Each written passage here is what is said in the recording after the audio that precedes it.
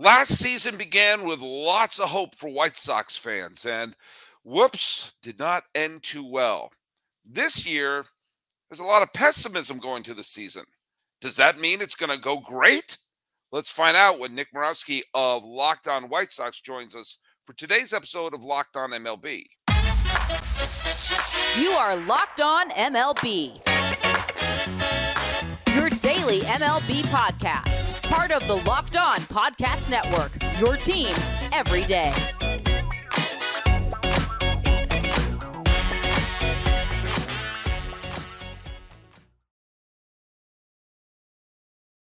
Hello, baseball fans, and welcome to Locked On MLB, part of the Locked On Podcast Network, where it's your team every day.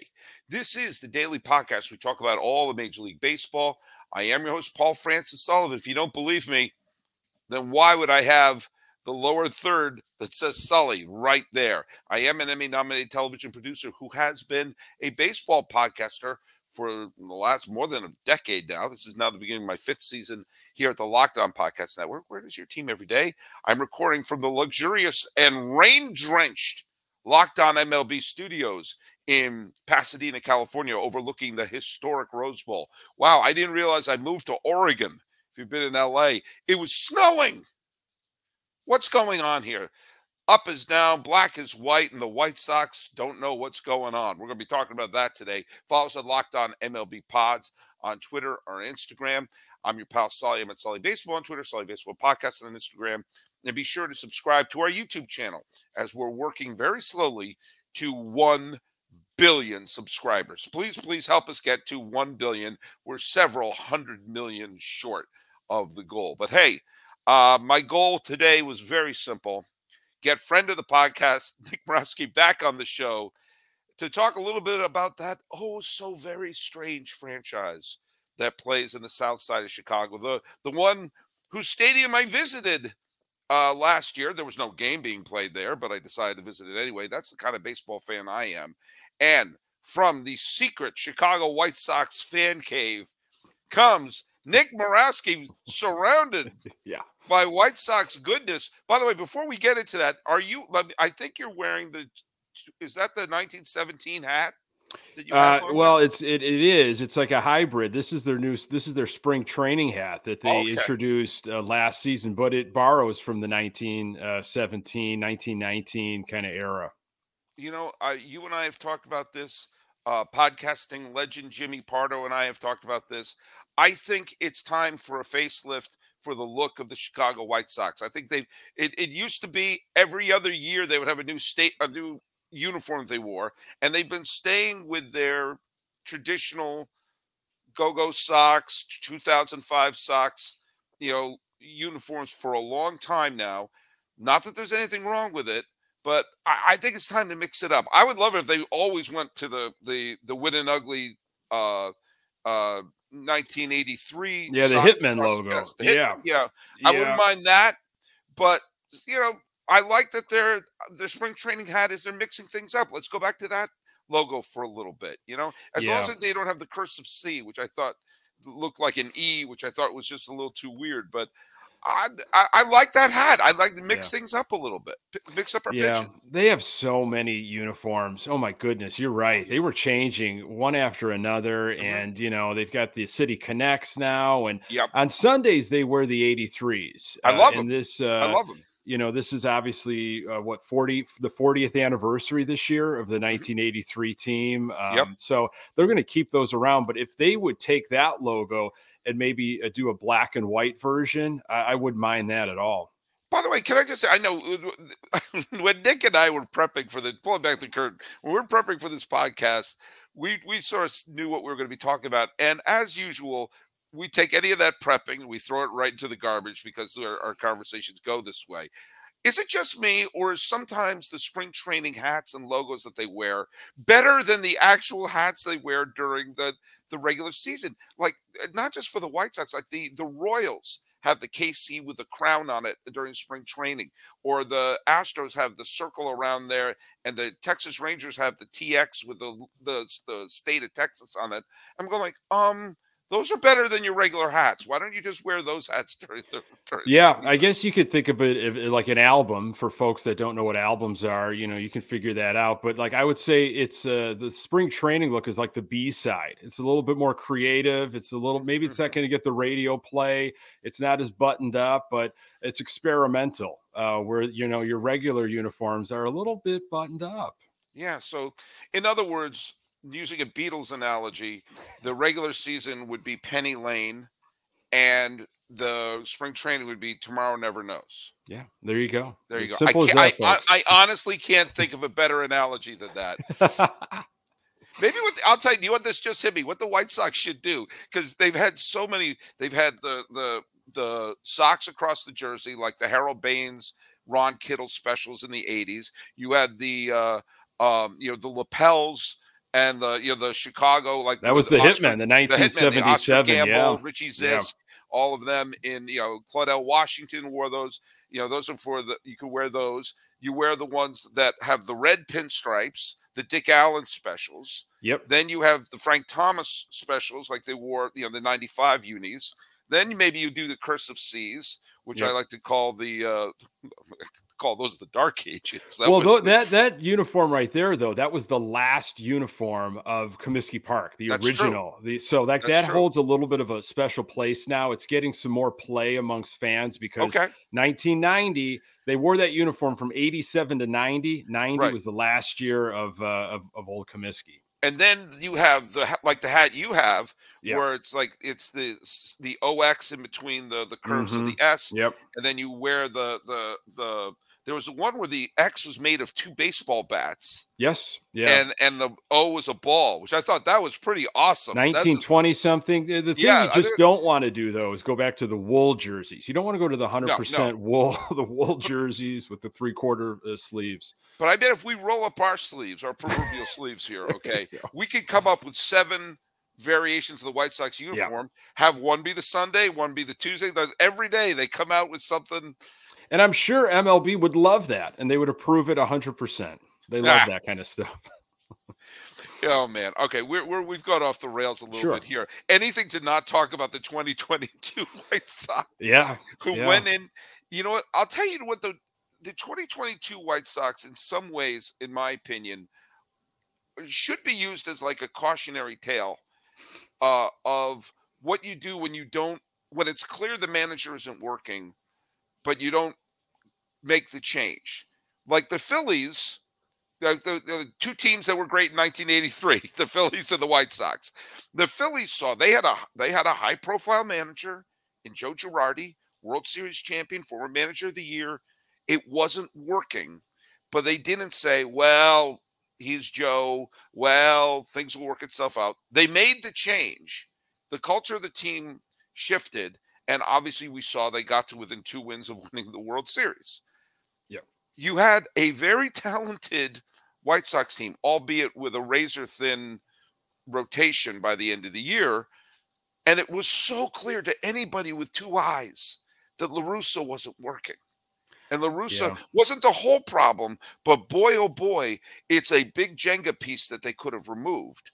And yeah, there was a ton of injuries, which I think the front office kind of hid behind of like, well, what would you do with this team? No matter if we changed La Russa or not, we don't have our core players all on the field at the same time, but you're right. I mean, once Miguel Cairo came in, and again, he started off and it was, the team was responding. They were on a roll. I think it was around the time you and I talked towards the end of the season. It was like, this team might have a chance to get back into playoff competition. And then they kind of fizzled out after they got absolutely embarrassed by Cleveland. Well, Cleveland steamrolled both Chicago and Minnesota. Yeah. I mean, they basically said, they said, F this is our division. They put it under both. It was impressive. Arms. It absolutely was impressive what they did with that talent. And I think the Sox went into the season with a lack of urgency. Hey, we're the defending division champs. We're going to run this thing back, and Cleveland, and a lot of other teams said, no, you're not. We know how to beat you. You've got 2 corner outfielders that aren't outfielders. We're going to take every extra base possible.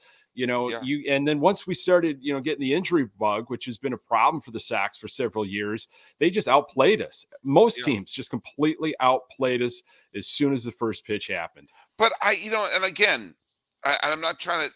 I'm not going to try to knock on this too much, and I won't focus on much more than this segment. I do think that if there's this thing pressing down on the team, that if you sort of pull that tooth, if they had pulled that tooth early, and there would have been, they had the easiest way to pull the tooth of La Russa being the tooth, which was say, Tony, it's not working. We're not going to fire you. We're not going to humiliate you. We can just say, we're promoting you to vice president of Franks and Beans and Franks, assistant to the general, whatever, and you could create a title for him. Not a single person would have looked down upon La Russa. He would have been able to say his last final season was a division champ, blah, blah, blah, all these different things. And every team has injuries. Every team has massive injuries. Every team gets decimated with injuries. So, especially the way that pitching staffs are handled now. So I'm not going to, give too much credence to, well, they had a ton of injuries. Every team goes through that. And they got a out of the blue Cy Young caliber season out of Dylan Cease. And they got some effective starts out of Johnny Cueto. Not that he was his old self like he was with the Reds, but he still was a lot more than I thought they were going to squeeze out of him. Yeah. And yes, I know Anderson was gone for most of the year and their outfield was an absolute mess. But, that's when I say so was Atlanta Braves, where they picked up the Jorge Solers and the Jock Petersons and they wound up winning the freaking World Series. Go make the adjustments. Yeah, exactly. Go make the adjustments. And they just did not have the coaching staff to do that. I don't think the people that were surrounding Tony La Russa were very forward thinking at all. It wasn't a team of rivals. It was my way or the highway. And, yes, replacing Tony La Russa would have been the easy decision. But who put Tony La Russa in place? Jerry Reinsdorf. Yeah, and if you want to go back to the early 80s conversations, why Tony La Russa became part of the White Sox organization yet again, no one maybe will ever know, but it's a belief that, of course, it was Jerry Reinsdorf putting him in place after Ricky Renteria. So you're not going to tell the owner, you know what, we're gonna take care of La Russa here and get rid of him. It was just a bad situation. They needed a boost of some kind of like when I need a boost, and I grab myself a Built Bar. Let me just tell you something. Built Bars, they're getting better and better. It's soon. It's raining like crazy here, but once the rain subsides, it's going to be springtime. You're not going to be wearing big, bulky winter clothes anymore. You want to look good, don't you? Well, guess what? You got to try your Built Bars. I'm not kidding. They're healthy and they're tasty, covered in 100% real chocolate, and they have great flavors. Churro, peanut butter brownie, coconut almond. My personal favorite is the raspberry. I love the raspberry and chocolate because you got that kind of tanginess going on there. It's almost like a jelly donut. It's fantastic. It tastes so good. Do you know how they do it? I don't know. They won't tell me. They taste like candy bars while maintaining amazing macros. And what's better, they're healthy. You want some stats? I know we're stats oriented here in baseball. 130 calories, 4 grams of sugar, and 17 grams of protein.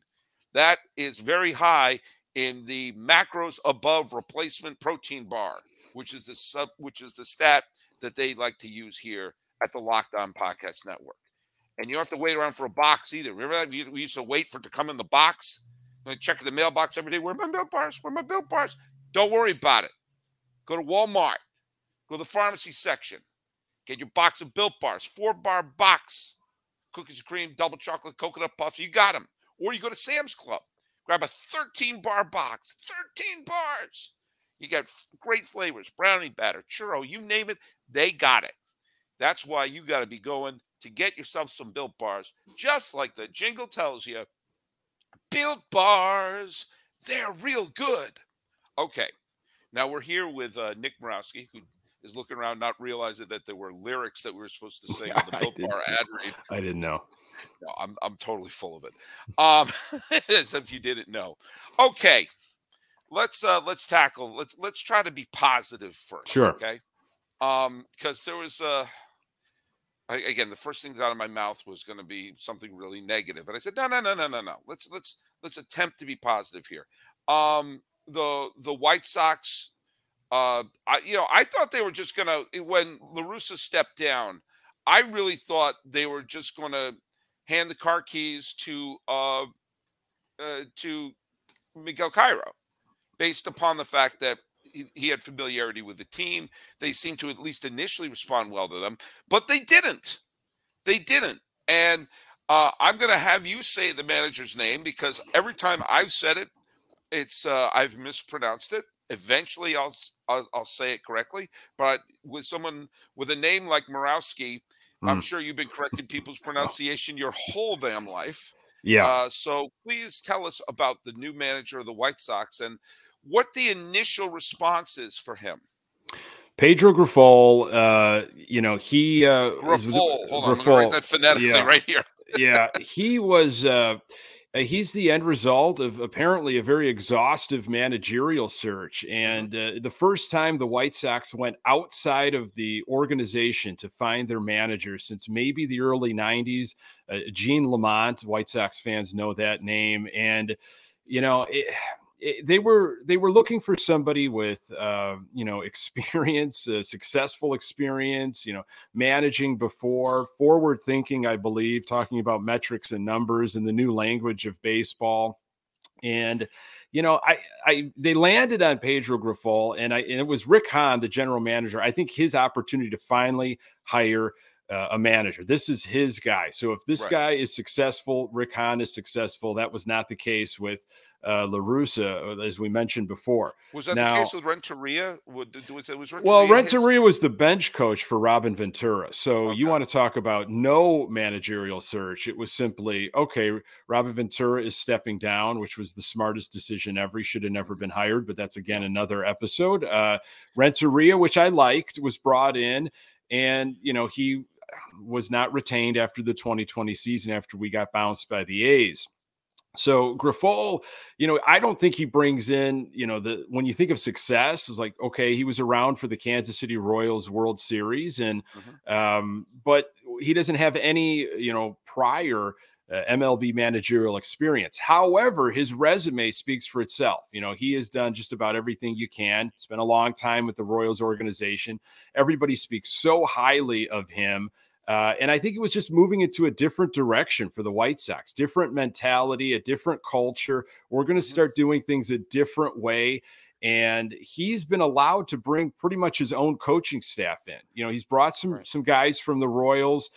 He brought a Jose Castro, hitting coach for the Atlanta Braves, and everything you read during the offseason. Again, it's just been the off season and all these great quotes and everybody's in the best shape of their lives and all this kind of stuff. But I like what I've been hearing. I like how he's going to, attack spring training and what his plans are and the chemistry and the communication. And he's been having meetings with players and asking for their input. How do you want to see things run? And that's how he's running things right now in Arizona. So I wasn't particularly, high on Grifol when he first was hired, a little skeptical, but I'm starting to really buy into what he's selling. It's one thing to say it. Now you got to get the players to buy into it. Right. First of all, I just want to say, you mentioned Gene Lamont, who was the manager of the White Sox in the early 90s. Well, they had success under Lamont, especially 93, and if the 94 season would have played out to its entirety, who knows, that it may have been a Chicago-Montreal World Series, seeing Tim Raines back in Montreal.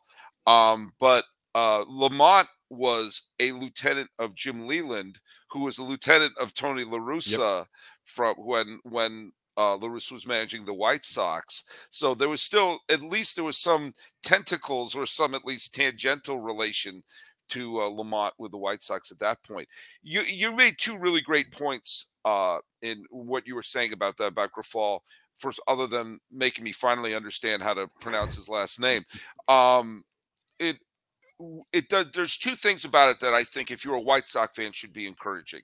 There was a sense that there was a real, at least from an outsider's point of view, there was a sense there was a real dysfunction on the team. La Russa was there because Reinsdorf had just watched the Michael Jordan thing where he was, oh boy, I made some bad decisions about Phil Jackson. I probably should have let Tony La Russa go. Tony, are you still here? Tony, you want to come back? I mean, I'm part of me is 100% convinced that's what happened.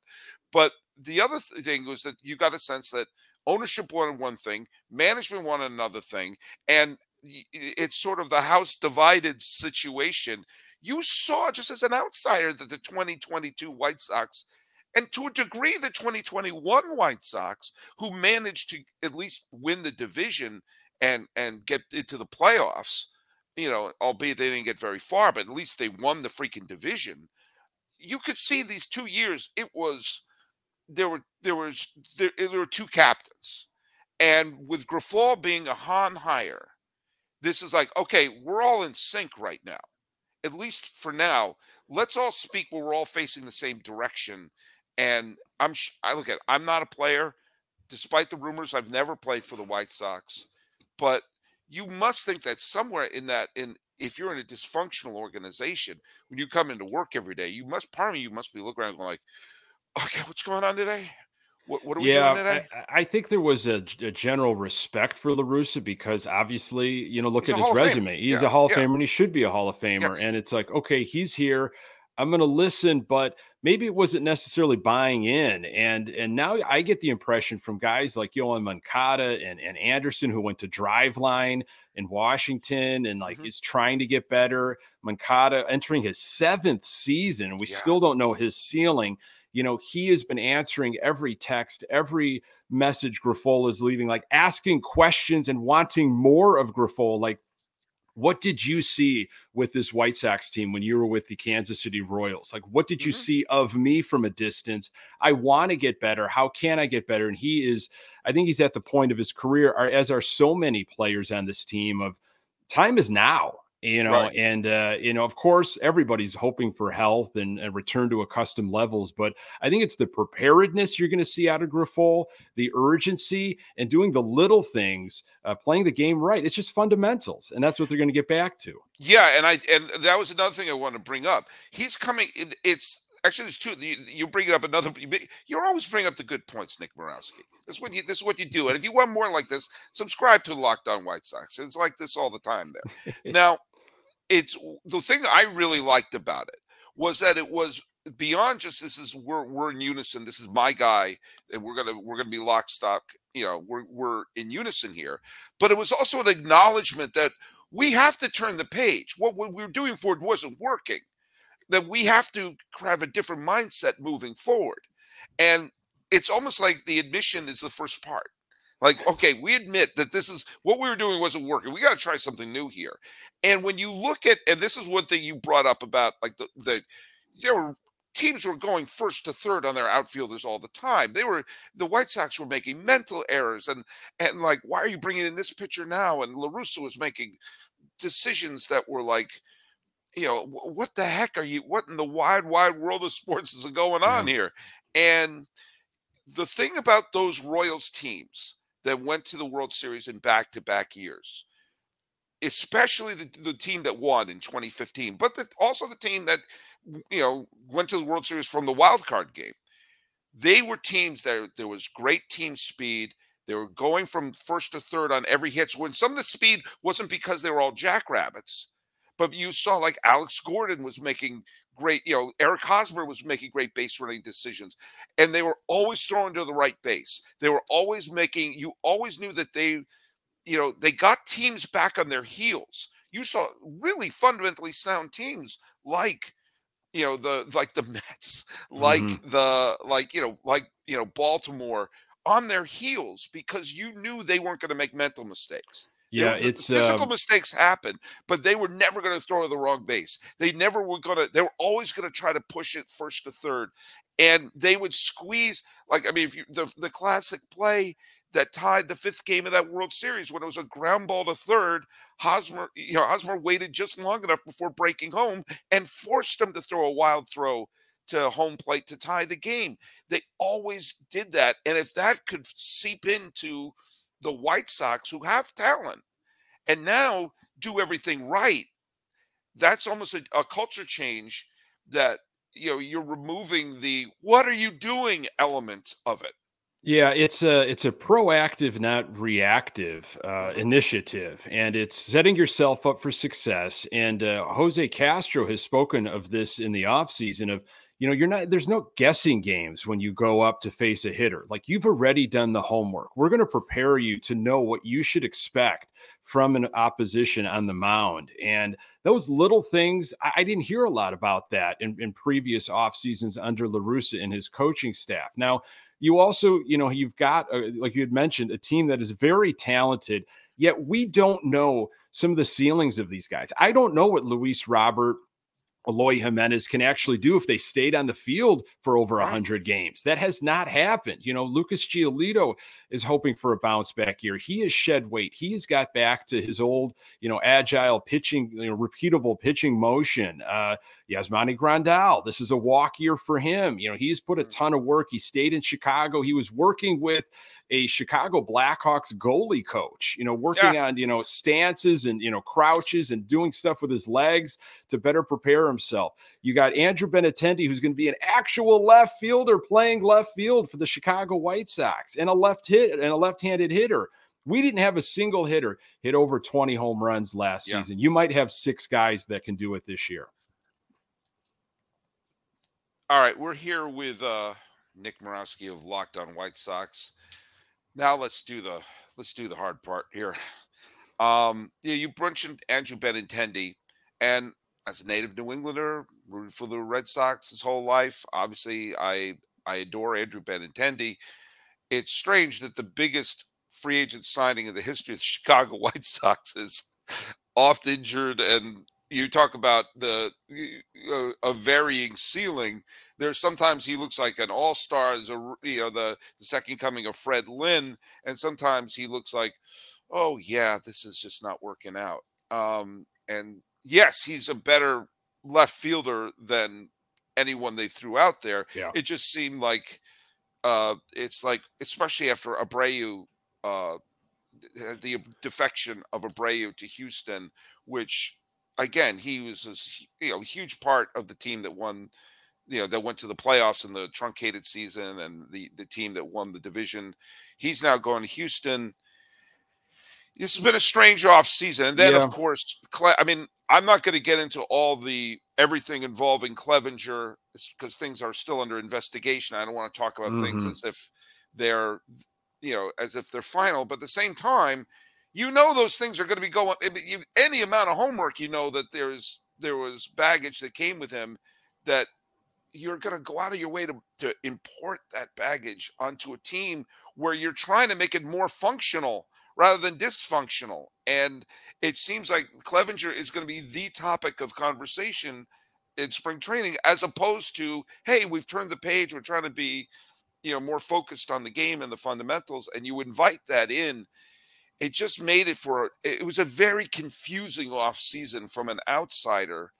Well, Clevinger was signed like he was white hot, like at the beginning of the offseason, like they had to have Clevinger. And I was a little skeptical just before we knew all of the baggage he was bringing in of, can he return? How come the Padres don't want to give this guy another shot? You've heard about kind of his character issues, when he was in Cleveland, and okay, you're going to make him a 5th. I thought the money was a little strange. It seemed like a little high to give that guy, but it's a mess. It was a mess at the beginning of spring training. And, to your point, like, I almost don't want to dwell on it anymore. It's like, let this investigation sort itself out. I think the best thing that can happen right now for the Sox is for games to be going on. Like, let's get some action. The Benintendi thing, I think they targeted a left fielder. They targeted someone that has got a lefty bat. And I think Pedro Grifol had a lot to do with that. It's like, I know this guy from Kansas City. I've got a bit of a wish list here of how I want to form a team. And, they went after him. Again, Sox aren't going to outspend anybody, but what was it, $85 million? That's big for the Chicago White Sox, unfortunately. And that's a whole nother ball of wax. Well, you made a great point there that he had his rebound with Kansas City. Like, the Red Sox gave up on him. They made the great catch in the playoffs against the Astros, got a couple of big hits, and thank you very much. Take your ring. When yes, Astros fans, there was a lot of stuff the Red Sox were doing in 2018. I always have to bring that up because Astros fans always accuse me of not bringing that up, even though I bring it up every single time I talk about 2018. But that's not the point. He did rebound with Kansas City, and he had a very, very good first half of the season. Made the All-Star team, granted out of Kansas City, where they need to have a live body represent the team in the All-Star game. But if they could get that Andrew Benintendi in left field, right? I mean, that is such a huge it's hopefully his hand has healed, that he's 100%, but you got guys like Mike Tosar and Eddie Rodriguez that are coming over from Kansas City that Tosar is going to be involved in hitting. Rodriguez is your third base coach. So Grifol had other eyes probably that he said, what do you think? Should we bring Benintendi in? Should we go after this guy? And again, it's just if you watched White Sox baseball, you had Andrew Vaughn playing out in left field. He's an infielder. He's going to be your new first baseman.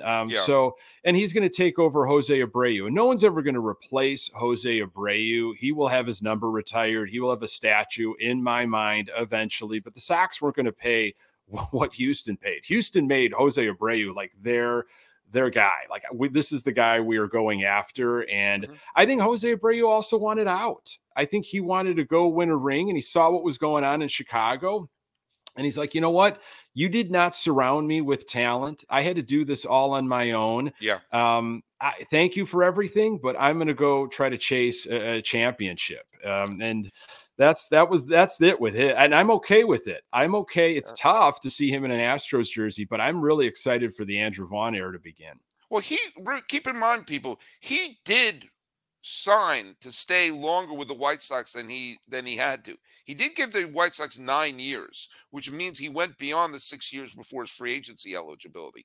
And he said, hey, he very clearly wanted to win with the White Sox. He very clearly didn't want to be traded away when it looked like they may have been dangling him.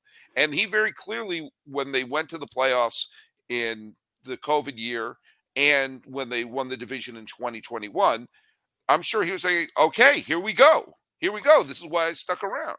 Yeah, I think, he made it. There's a couple quotes, but essentially he would say, hey, if the Sox don't sign me, I'm going to sign myself to this team. Like I want to stay in a White Sox uniform. And that's probably never a good, negotiating strategy, but that's what he did. And he's a fan favorite. And I just think he thought, wait a second, like surround me with some guys, like go out and spend money, like try to break the bank here. We're so close.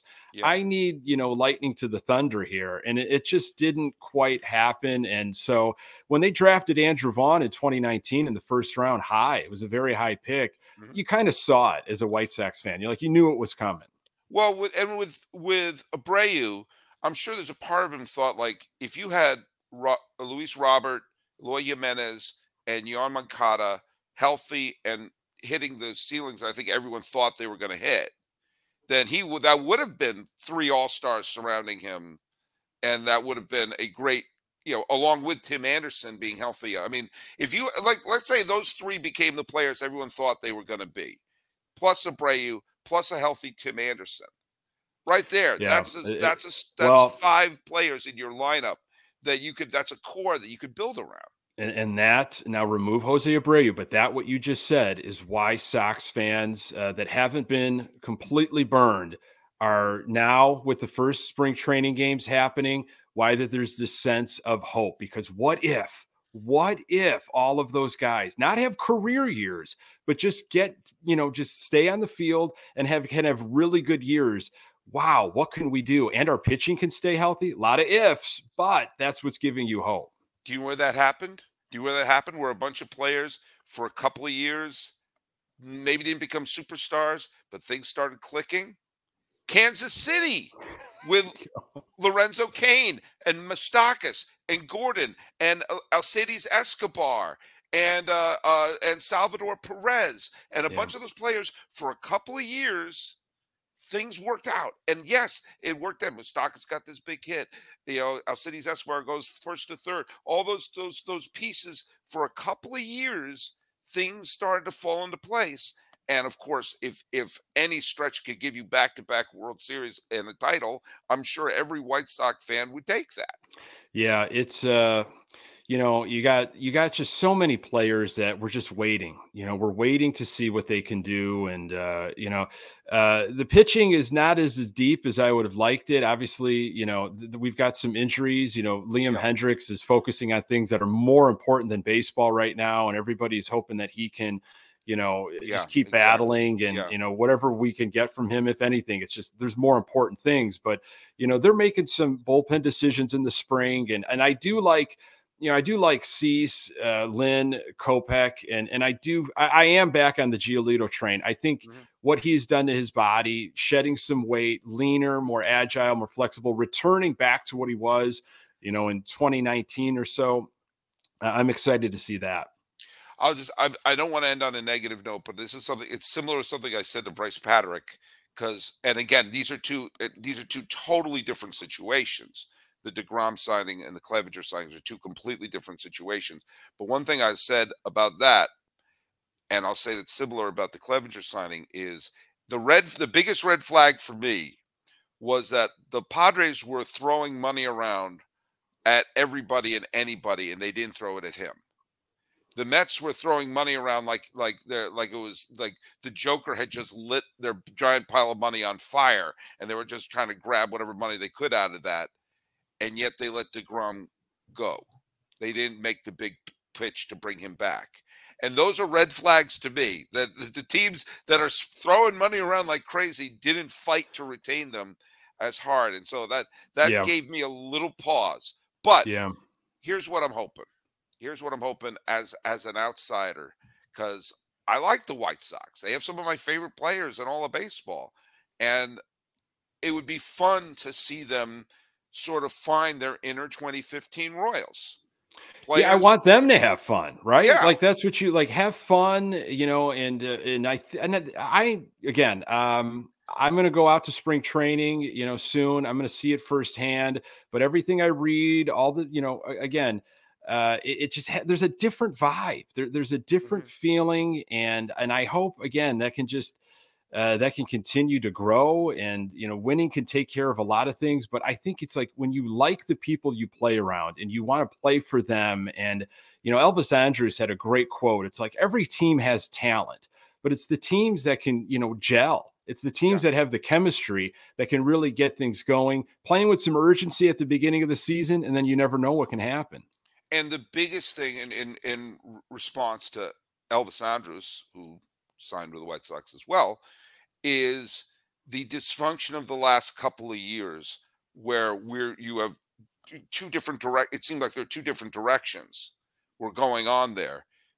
We're going to move in one direction now, and maybe that is that step of we're just changing what it's going to be like to be in the White Sox, because whose team is this? What are we even doing here?